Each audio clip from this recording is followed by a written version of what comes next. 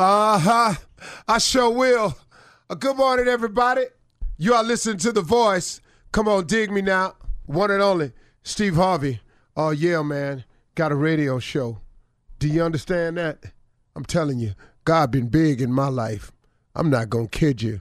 I'm telling you, and he'll do the same thing for you. God is a gentleman. You know, I want to point that out to you. God is an absolute gentleman. He will not come in unless he's invited. He don't just barge into your life. He gives us the power of choice. You know, if you say you got it, I don't need you, he lets you have it. If you say, I need you, come see about me, he right there. It's just a real simple thing, man. So I always say to people this, if you've gotten yourself into something, and please know I have, I was stuck. I thought a couple of times, well, might not make it past this one. But then if I don't make it past it, what's going to happen?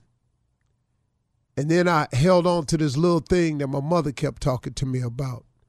She said, sometimes, son, when you ain't got nothing else in you, just hope. She said, just hope it'll be all right.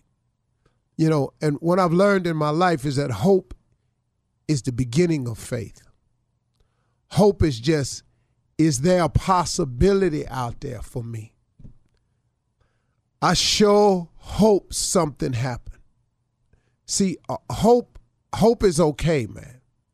Because like I say, for me, the way I've lived my life, hope was the beginning of faith. It was just the idea.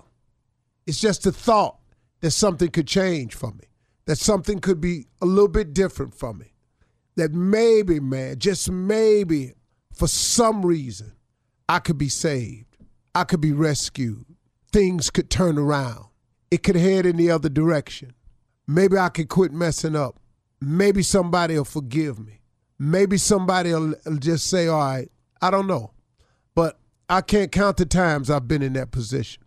But then once I hope a little bit, and then I remember also my mother, because she was a Sunday school teacher. She taught me the most valuable lesson I've ever learned in my life. Nothing has been greater in my life than my faith. She taught me to pray. Mama used to say, when it get real dark for you, son, prayer changes things. She said, when you seem like you lost and you can't find your way, stop and pray. She said, because prayer changes things. You know, when you get a point in your life when you've done all you can do and you can't do no more and you just don't know what to do next, she said, stop, son, pray. And combine that prayer with that hope that you got. She said, because that hope is the beginning of faith. She said, if you pray just hoping, she said, if God come through for you, that'll give you confidence that he can do it again. And then after a while, you quit hoping. She's saying you start believing. She's saying that's when you're on to something. If you can turn that hope into belief, that hope into faith, the ability to believe in something that you can't see. But the key, though, to faith is you're believing in something that you can't see. See, hoping a little bit different from me. Now, I'm pretty sure, like I say oftentimes, I tell a lot of people who can explain this thing a lot better than I can to you. But just from my side of it, being as real as I can be with you, see, hope helps, man. If you ain't strong enough to have faith, have hope. And then if you pray with some hope and God answers your prayer, then that hope gains a little confidence. And after a while, that confidence becomes faith. Now it ain't just hoping, but I'm believing. I'm believing in something that I cannot see. Faith has been the key to my entire existence, even when I didn't have any. It was faith as I look back on it that has gotten me here. And not just faith, but my faith. See, you will only get to where you're going in your life based on your faith. See, a lot of people get the word faith confused. Like, what's your faith? And then they start going down this whole list of all these different religions out here. But really, in essence, man, when I talk to people about faith, I'm talking to you about your belief? How much do you believe in the unseen? How much do you believe in the things you can't see? How much do you believe in the impossible? How much do you believe? See, because faith is the belief in things that you cannot see. Faith is the core of all that is happening to me today.